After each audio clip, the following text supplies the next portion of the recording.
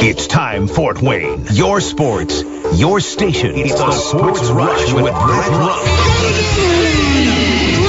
Max Landis. Covering all the topics that hit a nerve here in the Summit City. Clark, 11 yards, touchdown. Only on 1380 The Fan and 100.9 FM. Now here's your host, Brett Rump. The greatest, most interesting, most important person of all time. You are incredible. Older than one. Yeah, well, you're half right. What is this, amateur hour? This is gonna be huge. I believe this is gonna be our finest hour. Just when I think you said the stupidest thing ever, you keep talking. I think that's the worst thing I've ever heard. That boy ain't right. The simplest way to put it, I have problems. Welcome to the alleged show. Believe me, just watch.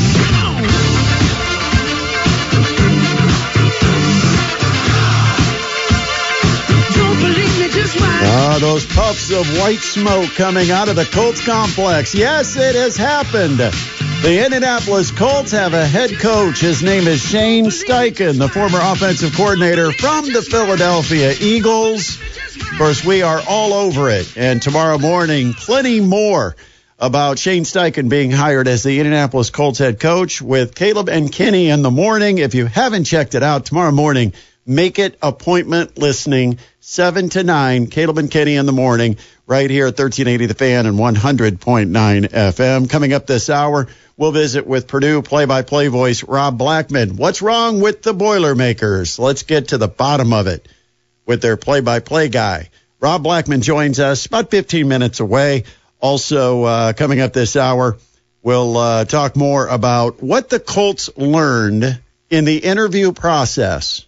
There were a couple of questions and, more importantly, a couple of really good answers about information the Colts got from the candidates they talked to about the outside perspective of the Colts roster, where they felt they were good, where they felt they needed improvement. It will be very interesting what the Colts do with that information moving forward. But we do know Shane Steichen is the new head coach down in Indianapolis. By the way, speaking of new coaches, we thought Notre Dame was going to get their offensive coordinator because they had Andy Ludwig, who was the offensive coordinator for Utah, on campus this past weekend. He was interviewing with Marcus Freeman, and Marcus Freeman had selected him as the next offensive coordinator to replace Tommy Rees, who bailed for Alabama. And I think it would be an excellent hire. Andy Ludwig has done some really good things with the Utah offense. It's creative. He's developed quarterbacks. They put up points. I think, I don't know what the other options are, but I think Andy Ludwig would have been a good option for Notre Dame. Well, get this. Notre Dame, and remember, this is Notre Dame that keeps all that TV money for themselves. Notre Dame won't pay the buyout. It was announced yesterday that Andy Ludwig was going to remain in Utah. Now, at that point, I wasn't sure if he had decided he wasn't interested, if Notre Dame had decided they weren't interested, but the interest was not from Marcus Freeman. The interest was from Notre Dame's administration, who decided they weren't going to touch whatever the buyout number was, and therefore Andy Ludwig, the first choice to be offense coordinator at Notre Dame, it goes by the wayside. And Notre Dame has to find someone else who now is going to come in knowing that they were the second choice. They were not the first choice to get that job. 46862, Parkview Sports Medicine text line, 46862. All right, let's do this. We got to get a caller because it's time to play some Tuesday Time Capsule Trivia. If you'd like to play, just call us up and be caller number two. Caller number two at 447-8500. Our area code is 260. So it's 260-447-8500. And what we've got for you today is not only the large pizza to Pizza Hut, but you're going to get a 2-pack of tickets to go see the Pacers play the Chicago Bulls down in Indianapolis tomorrow night. That's right, 2 tickets to see the Pacers and the Bulls up for grabs with Tuesday Time Capsule Trivia, along with that large pizza to Pizza Hut. All you've got to do is call us at 447-8500. Still coming up, Rob Blackman joins us coming up in about 7 minutes. But right now, we've got a caller and a contestant ready to take their punishment on a Tuesday. Let's see who's on the line. Who we got?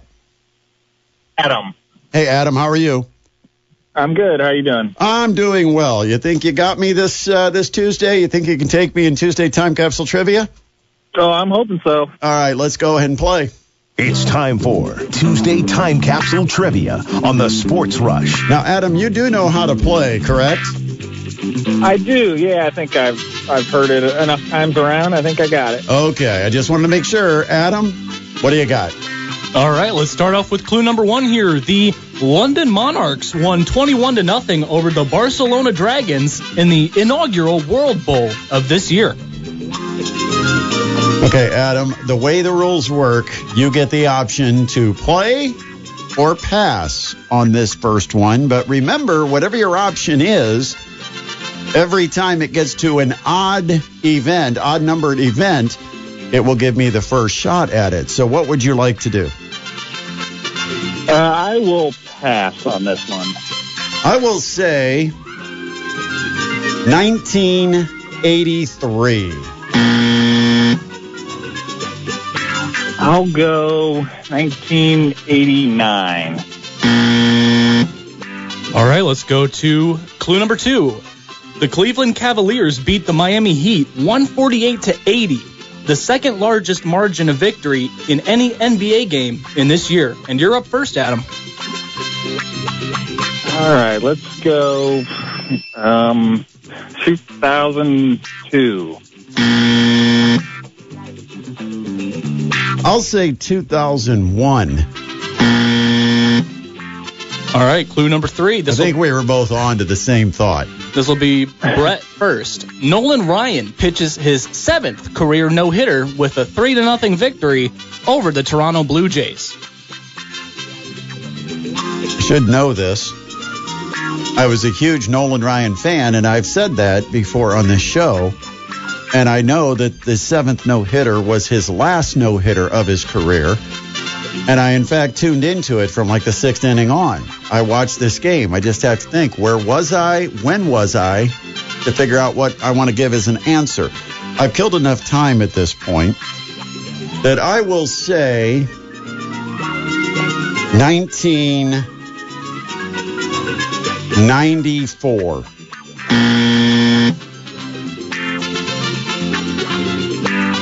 I'm going to piggyback you and go 1993. Clue number 4. In this year, Michael Jordan wins his 2nd of 5 NBA MVP awards. Oh, it's getting easier. Ooh, Adam, you get to go first. Let's go 1993. Or crap, that was what I just said. Yeah. Did he just say he 93? did? He did. You want to go? We'll give him another guess. We'll give you another guess. Are you sure? No, All right. I'm not sure, but Adam made the rule, so I'll stick with it. If you get it right, I'm going to regret it for a long time. It'll be a little sad, yeah. All right, well, I'll go 92. I'm going to go with 1991. Thank you for letting him have that extra guess, because I was stuck between 91 and 92, but he, So it actually benefited It you. actually worked out to benefit me. I'm glad I was a nice guy today. Adam, you know what? You're still going to get a great consolation prize, because we are giving you 2 tickets to go to the Pacers Chicago Bulls game tomorrow night down in Indianapolis. Plus, we've got large pizza to Pizza Hut. Stay on the line. Adam will get some info from you, and we'll make sure you get connected with our prizes. Thanks for playing. Thank you. That is Adam, today's contestant on Tuesday Time Capsule Trivia. One clue that we didn't get, Adam, so go ahead and give us the final clue. The Minnesota Twins win 4-3 over the Atlanta Braves in this year's World Series. Okay, you might have flipped 4 and 5, because That's what I think it was thinking, too. easier. I think it was easier once you narrowed down Michael Jordan's 2nd of 5. We had a pretty good idea of what range we were working with. Probably could have flipped. That was Tuesday Time Capsule Trivia. Coming up on the other side of the break, we've got Rob Blackman, Purdue radio voice of the Boilermakers. Welcome back to this Tuesday edition of the Sports Rush, your daily local sports fix, 4 to 6. Coming up at 6, we've got the Mastodons Coaches Show. We'll be joined by men's basketball coach John Kaufman. Also, women's basketball coach Maria Marcasano will join us live from the Holiday Inn, Purdue Fort Wayne, the Mastodon Grill. You're invited to come out, be part of the show, or listen right here at 1380 The Fan and 100.9 FM. Last night, I had a chance to hear the Matt Painter show discussing, obviously, the disappointment at Northwestern on Sunday. Purdue, another big one against Maryland coming up on Thursday. Let's talk about it with the voice of the Purdue Boilermakers, Rob Blackman, who is joining us right now on the guest line. And, Rob, I've made a mistake in a prior interview about this game on Sunday, where in setting up the question, I think I gave too much of the actual answer. So I'm going to keep it wide open for you and just ask, what happened to Purdue on Sunday? We can answer it, Brett, with one word, and that would be the number 13. Just go with 13. That's all you need to know. I know it's already an unlucky number to begin with, but 13 second-half turnovers for Purdue were very bothersome. More importantly, probably, was the fact that Purdue missed its last 13 three-point shots in that game. Purdue started that game, 5 of 9 from 3, and you really felt like this was going to be a better shooting day for Purdue, and that was not the case as they finished 5 of 22. So just tell them that, Brett. Next time you ask that question or someone asks you, just say 13 and walk away. It probably confuse them. But at least you and I know what we're talking about. I love the research, but I want to ask about that point. What's more concerning for Purdue? The inconsistency in taking care of the basketball or the inconsistency in dropping down shots? Because they really need to do both. Yeah, Coach Painter would tell you, and I would agree, the turnovers are certainly more bothersome. And the reason he would say that, the fact of the matter is Purdue is one of the best offensive rebounding teams in the country, getting right around 50% of their misses. So that obviously tells you that all you really have to do is get the ball up on the rim, and you have a pretty good chance that you're going to end up with something positive coming out of that. As a team, Purdue this year is just under 47% shooting from the floor. So if you just look at the numbers that I just gave you, when you shoot the ball, you're at almost a 50-50 chance of it going in. If you miss it, you're at a 50-50 chance of getting the rebound and having another crack at it. So that's the trick, is just get that thing up on the rim, because things are probably going to work out pretty well for you. Obviously, you can't shoot the ball if you don't have the ball. And as Matt Painter loves to say, I've heard him say this 1,000 times in the 18 years I've worked with him, the worst offensive possession is the possession where you don't get a shot. And that is happening way too often here for Purdue as of late. You know, he had the 13 second-half turnovers against Northwestern. You had only 3 first-half turnovers against Northwestern. So you really felt like Purdue was going to do a really good job of taking care of the ball. Again, that was not the case. But if you just look back, Brett, at the last 3 games, Indiana, Iowa, Northwestern, the turnover numbers have been 16, 17, and 16. And, oh, by the way, when Purdue played Maryland the first time back in late January, Purdue turned it over 15 times against Maryland in that game. So the turnovers are very bothersome. Again, when you're as efficient as Purdue is on the offensive end, all they really need to do, I know this sounds simple, is just get the ball up on the rim, because the numbers I just gave you, the odds are in Purdue's favor. Something good is going to happen if they can just get a shot up on the rim, and Purdue's just not doing that enough here, at least in the last couple of ball games. Is Purdue vulnerable based on how the game is called by officials? Well, Zach Edey certainly is, so much of that. And I know it's funny that normally we have these discussions when you get to the NCAA tournament, because you start seeing a whole lot of officials that you haven't normally seen throughout the year, and you start worrying about how the game might be officiated and how that could affect, again, guys that you're just not used to seeing. The Big Ten officials obviously are used to seeing Zach Edey, those that work the league regularly, because they see him on a night-in, night-out basis. And that's what happened a little bit on that game Sunday. You know, we had 2 officials that worked that game that actually are very good officials, have worked Final Fours. Matter of fact, one of them, Ron Groover, worked the national championship game last year. So these are really quality officials. but they're not guys that are in our league a bunch. And so makes it a little tougher to officiate a guy like Zach Edey when you're just not used to seeing him night in and night out. So I would say that's the one player that can really be affected either negatively or in a positive light. I mean, I'm not just going to sit here and boo-hoo Purdue's officiating. Sometimes it can also work to the benefit of Zach Edey when the officials are able to let him be physical in the low post and kind of have his way with some smaller and weaker players. So, yes, officiating obviously can always make a difference in a game like basketball where the subjective decisions of officials can really affect a game either way. But I would say from a Purdue standpoint, Zach Edey is the one that is the most affected one way or the other. Normally, the rest of those guys on that Purdue roster, they can figure it out. But he's the one guy that can have a really tough time if they're going to allow teams to be really physical with him. I've got kind of a little bit of a theory and nothing proven, but I want to get your opinion on it because, the old phrase that the best umpire or the best official is the one you never notice. And I've always thought that maybe some of the best officials are the best officials because they don't blow their whistle and they don't make as many calls. They let guys play maybe more so than even an official who's, quote, getting it right.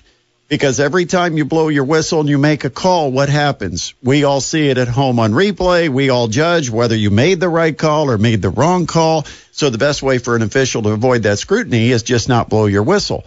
Do you see any pattern in that the better officials tend to let guys play through a little more than maybe other officials?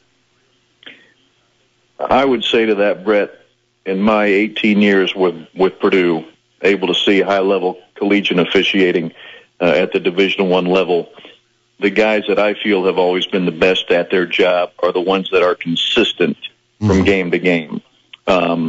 That may mean that it's an official who is a little bit more lenient, kind of what you were talking about, who doesn't blow the whistle a whole bunch. As long as that's what you're getting game after game after game, everyone in the building can live with that, certainly from a coaching and player standpoint, because as much scouting that goes into the opponent as you prepare for an opponent, I can promise you there's just as much scouting going into the officials that you're going to have work that game. And typically we will find out 24 hours at least in advance who's going to be officiating the game.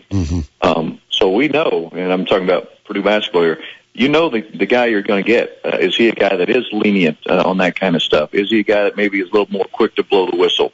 Those kind of things. So as long as you have some type of consistency, I think that's all that the coaches and players would ever ask for. Now, if you listen to Matt Painter, you mentioned the Coach Painter show last night. For those that listen there on your radio station, the one thing that really frustrated Matt was that was not the case on Sunday. The game was officiated much differently in the second half than it was in the first half, and that's where his frustration lies.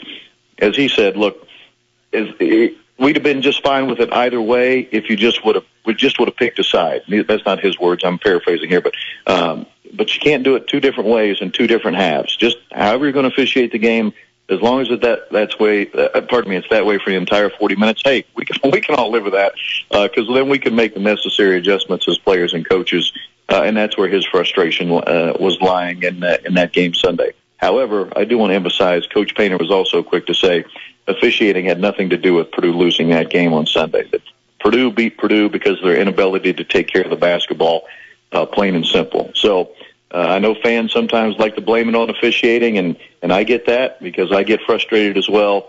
But it was not the officiating that beat Purdue on Sunday. It was Purdue beating Purdue and their inability to take care of that ball.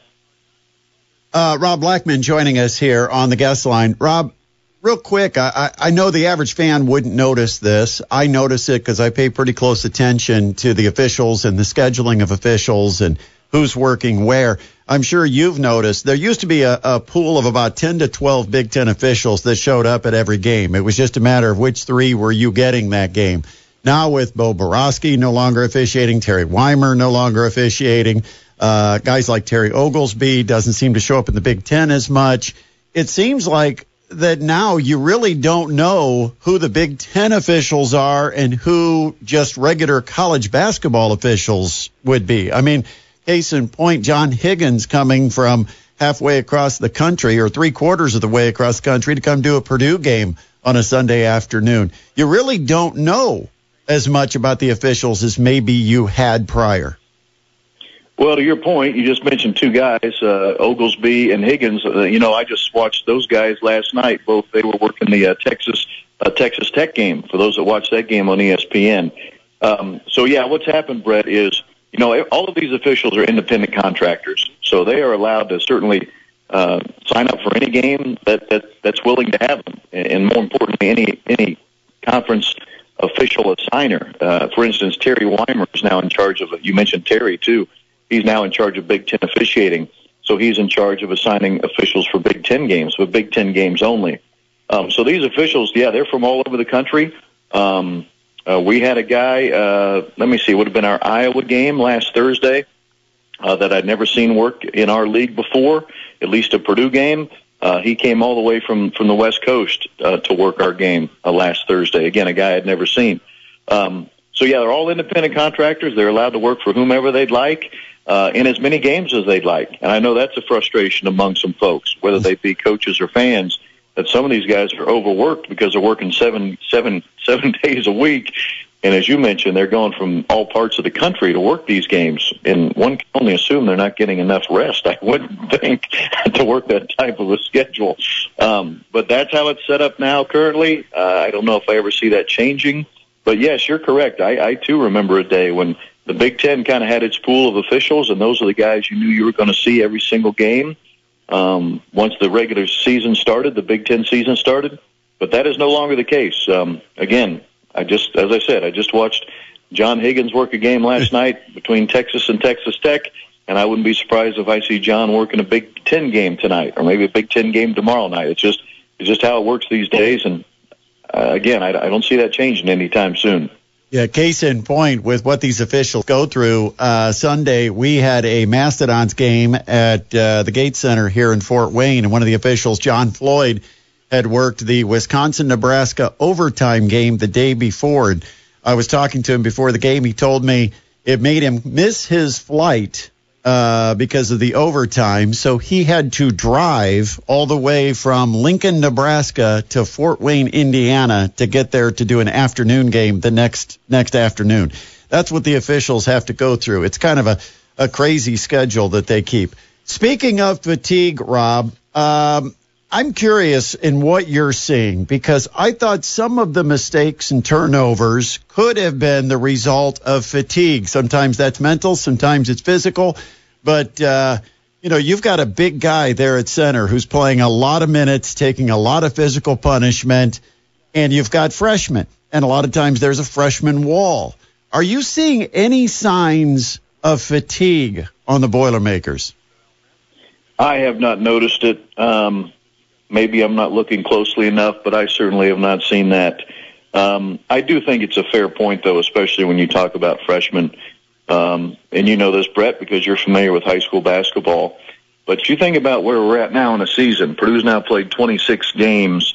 That's about the extent of the number of games you're going to play in high school basketball, even if you made it all the way to the state finals. Mm-hmm. You're kind of at the end of where you would be from a season standpoint. A 32-minute game, too. A 32-minute game. Good point. When you now have guys at Purdue, you just think about whether it be Fletcher Loyer or Braden Smith, the two freshmen that are playing over 30 minutes a game. In high school games, only 32 minutes long. So even if they played the whole game, they would barely be getting 30 minutes. Yeah. And we still have 5 games left to go in the regular season. That's before the tournament even begins. So if indeed there is a wall, this is typically about the time those freshmen begin to hit that wall. My bigger concern, Brett, was actually Zach Edey. And not so much the fact that he's been playing 30 minutes a game, because last year he only played 19 minutes a game, but 30 minutes a game once you get into this deep into the season, right? It's one thing to play 30 minutes a game through the first 15 games or so, but now here we are 26 games into the season, and I got to tell you, I don't see Zach slowing down at all. He is in great physical condition for a guy that's 7'4" and 295 pounds. But yeah, I understand it's a valid concern. I think it's fair, and I have seen it in the past with freshmen. But at least for the moment, I'm not seeing that with the Purdue guys. And the two freshmen that really play the most, obviously, which are Braden Smith and Fletcher Loyer. This is a team in Maryland that basically does well what Purdue has to be concerned about. They can put pressure. They've got some length on the perimeter. What are the keys to Purdue, Maryland? Well, very similar to what we've already talked about because, yes, they do. They can pressure the ball, and they will full court press, and that really bothered Purdue that first game. I mentioned it earlier, 5 turnovers, in that first game. 15 turnovers in that first game, and 5 of those were from Zach Edey. So a third of the turnovers came from Zach. That had nothing to do with full court pressure. That had everything to do with how hard they were doubling when he got the ball in the low post, and Zach was really struggling. Now, I say struggling. He also had 24 points and 16 rebounds and 2 block shots. So he wasn't necessarily terrible. Don't misunderstand me. But he did struggle taking care of the ball against those really aggressive double teams. So that's a concern. Take care of that basketball. The other concern with them is Jahmir Young, who I don't know if he's going to be first team all conference, but he probably should be. Their transfer that came in from Charlotte. I mean, he's having a heck of a season as their starting point guard. He's averaging, I don't know, probably 28, 18, 19 a game, somewhere right in there in conference play. But he did not have a great game against Purdue in that first game. He was 0 of 6 from 3, 4 of 18 shooting, finished with 10 points. 7 rebounds, 7 assists. I can't imagine Jahmir Young's going to have another bad game against Purdue, not at home especially. So I think those are the 2 keys. Can Purdue keep the turnover number around 11 or less?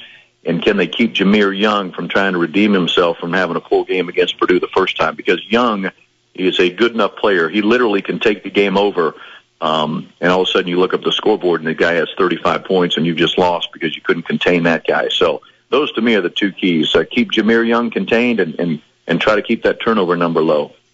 I know it's not must win. That's such an overused phrase, but this does seem like a pretty important game coming off the loss at Northwestern. How important do you perceive this game to be?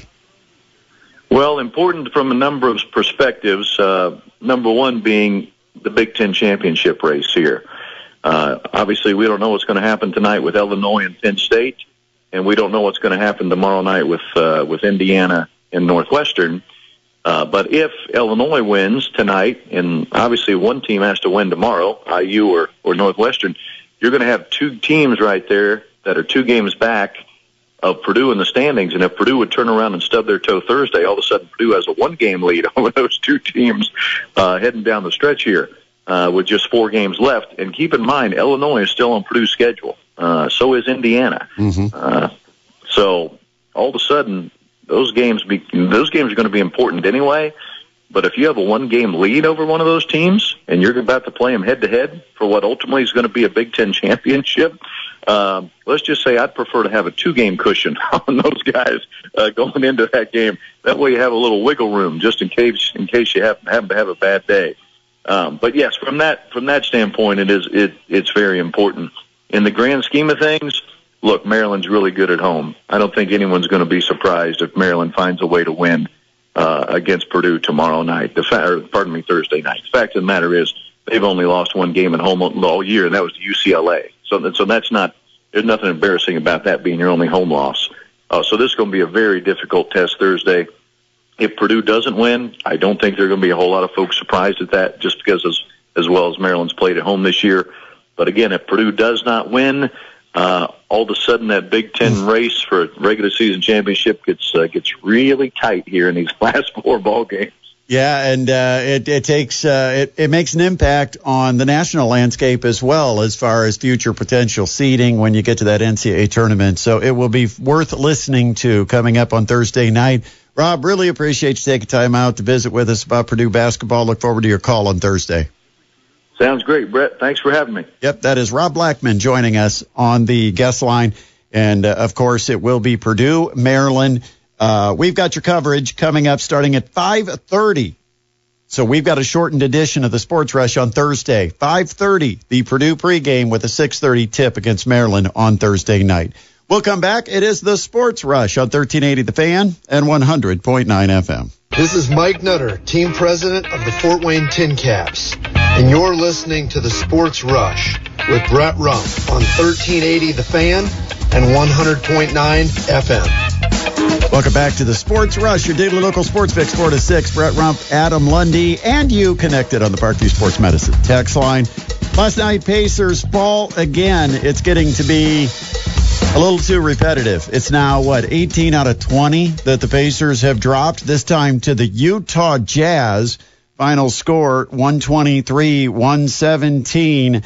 Pacers played without Miles Turner last night, which meant that Tice was the big man. He finished with 11 points and only 5 rebounds. Meanwhile, Tyrese Halliburton did play and had 30 points, 12 assists. He was 12 of 24 from the field, 3 of 8 long distance. Aaron Nesmith was 4 for 5 from long range. Buddy Hield, who hit a couple of threes early, ended up going cold and hit only 2 of 11 for the game, 3 of 13 overall, 8 points. Ben Mathurin, he goes over 1,000 points as a rookie with 21 points on 8 of 13 from the field, but the Pacers did blow a first-half lead. They made it close heading into the fourth quarter. I think it was a 1-point game, but Utah got the best of them in the fourth quarter in Indianapolis at Gainbridge Fieldhouse, and so Utah wins it 123-117. Up next for the Pacers, a Wednesday night clash with the Chicago Bulls. That will be down in Indianapolis at Gainbridge Fieldhouse. So Shane Steichen is the name to know. He is the new Indianapolis Colts head coach. It is official. Colts made the announcement first thing this morning. They scheduled a 12:15 press conference. So they have already introduced Shane Steichen to local media and to the world, and it looks like Shane Steichen is excited to take over as the Indianapolis Colts head coach. Of course, as you heard earlier, Jeff Saturday had a very classy and professional response wishing Shane Steichen well. I thought one of the more interesting parts of the presser was when the subject came up that the Colts said they learned about the candidates, but the candidates also let them know about themselves and let them know from the outside what they thought of their roster. And it's very interesting when you have Jim Irsay and Chris Ballard together talking to a prospective head coach who's breaking down your roster. Because to me, in some ways, that's giving an evaluation of Chris Ballard's job of assembling this roster directly to Jim Irsay, Chris Ballard's boss. And I wonder what the Colts learned, and did their perspective of their roster and their own players change based on what they learned through these interviews? For instance, what did they find out about defensive personnel? Is there something that they might have thought a certain defender was better than what he was perceived to be by opposing coaches that game plan for them? Or what about the defensive coaches talking about the Colts offensive players? Maybe they're saying, we never worried about your number 2 or number 3 receiver. Michael Pittman was the only guy we seemed to be concerned about because of his possession abilities. And so we wanted to take away short routes. We wanted to take away short crossing routes. What did the Colts learn? I thought those conversations had to be very interesting when you've got coaches giving their opinion of what they think of the Colts roster to the guy who assembled the roster and ultimately is also going to be making a decision on who the next head coach is going to be. That had to be a very interesting part of the whole interview process. And they also shared that most of the interviews lasted 5 hours long. I don't know what you ask over a 5-hour period, but ultimately the positive here in my mind is you take a coach who obviously has a good track record, doesn't have experience as a head coach, so we don't know. Is he a great head coach? I don't know, but he's been well respected by the players that he did lead. But number 2, he's also an offensive mind and a creative offensive mind who sees things and reacts to that. And so I think overall I'm satisfied. I don't know that I'd be thrilled about a defensive coach based on the history of what it's been in the NFL of late where it seems like offensive coordinators take head coaching positions and have much more immediate success than defensive coaches that get hired to become head coaches. I don't know why that is. Is there, something where coaches, when they're coming up originally into the coaching profession, do they learn something different about being an offensive coach versus defensive coach that better prepares them to be a head coach? I don't know. But the reality, when you look at playoff teams and you look at teams that had winning records and all these numbers that you can throw out there about first-year coaches, it's overwhelming that offensive coordinators or offensive-minded coaches have had greater success than defensive coaches. So that is a real positive, I think, for the Indianapolis Colts. Once again, Shane Steichen talked about how he wants to build this team. And another great moment in the presser had to be Jim Irsay. Jim Irsay at times is unfiltered. And the fact that the Colts were talking about what to do with the high draft pick, and they asked Shane Steichen about selecting a quarterback and being involved in that process, and he said that's something we'll have to talk about. Then they asked the question to Jim Irsay and Chris Ballard, and I thought it was fantastic. First of all, Jim Irsay talked about, we have to evaluate who it is we want and what our options are. Do we move up? And then Chris Ballard jumped in and said, or do we trade down? Because Jim Irsay and him obviously had a good laugh over that, because Chris Ballard's history has been to trade down out of the first round and try to get extra picks, because Chris Ballard always has said, I love those picks. But in the conversation, it kind of lightened up. And at that moment, Jim Irsay, even though it was somewhat of a joke, you wonder, did he just reveal something where he said that Alabama kid is something special? And obviously, they're talking about Bryce Young. And did they already go through a preliminary evaluation process? And Jim Irsay's man is Bryce Young. Now, personally, out of the three quarterbacks, I might have Bryce Young third out of the top three quarterbacks because of his size. I think he's vulnerable to injury.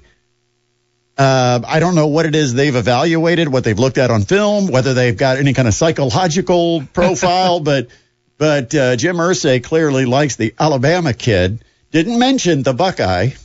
Or the Will Levis. Or Will Levis, yeah. Didn't talk about the Wildcat, the Kentucky guy. Very interesting that slipped out of Jim Irsay's mouth. Like I said, it almost got awkward afterwards, too, because you knew that Jim Irsay just said something he probably shouldn't have said. I think if you're going to go Bryce Young, don't trade up. Take your chances. If you're going C.J. Stroud, I think there'll be a more aggressive market on C.J. Stroud. That's just my perception right now, and I've got plenty of time to change my mind, almost 2 months before the draft. But, interesting comment from Jim Irsay. Girls Semi-State coming up this Saturday. We've got Michael Mack on the road heading to Huntington as the Snyder Lady Panthers will take on Fishers. Very interesting that you've got an SAC team trying to knock off the team that knocked off an SAC team last week in the regional championship. But you've got the Snyder Panthers against Fishers in the semi-state round one. And, of course, to win a semi-state title, you got to win the 10 a.m. game, and then you got to come back and win a championship at night. But the road starts 10 a.m. this Saturday at Huntington, Class 4A semi-state, with Snyder versus Fishers, and we've got your coverage right here on 1380 The Fan and 100.9 FM. We'll take a final break. We'll come back. You're listening to a Tuesday edition of the Sports Rush on 1380 The Fan and 100.9 FM. Welcome back to the Sports Rush, your daily local sports fix, 4 to 6. Final time. I am Brett Rump, Adam Lundy, our producer. Coming up in just minutes, we will be at the Holiday Inn, Purdue, Fort Wayne, right across the Memorial Coliseum. It's the Mastodons Coaches Show, presented by Diamond Residential Mortgage. And tonight, we get to talk to both basketball coaches, men's coach John Kaufman, women's coach Maria Marchesano. That comes up in just minutes, 6 to 7 o'clock right here at 1380 The Fan and 100.9 FM. Big day. Colts fans have a new coach. Shane Steichen is the name moving forward that will be leading the Indianapolis Colts. Still wait to hear on offensive coordinator. Even a question about defensive coordinator, although we believe it will be Gus Bradley. Appreciate you taking time with us on this Tuesday afternoon. Coming up, we've got the Mastodons Coaches Show, but also a big thanks to our guests that appeared on our show today. Ken Sterling in hour number 1. Also a big thanks to Rob Blackman, Purdue radio voice, for joining us in hour number 2. I'm out of here. Join us tomorrow, Hump Day edition, 4 to 6 of the Sports Rush on 1380 The Fan and 100.9 FM.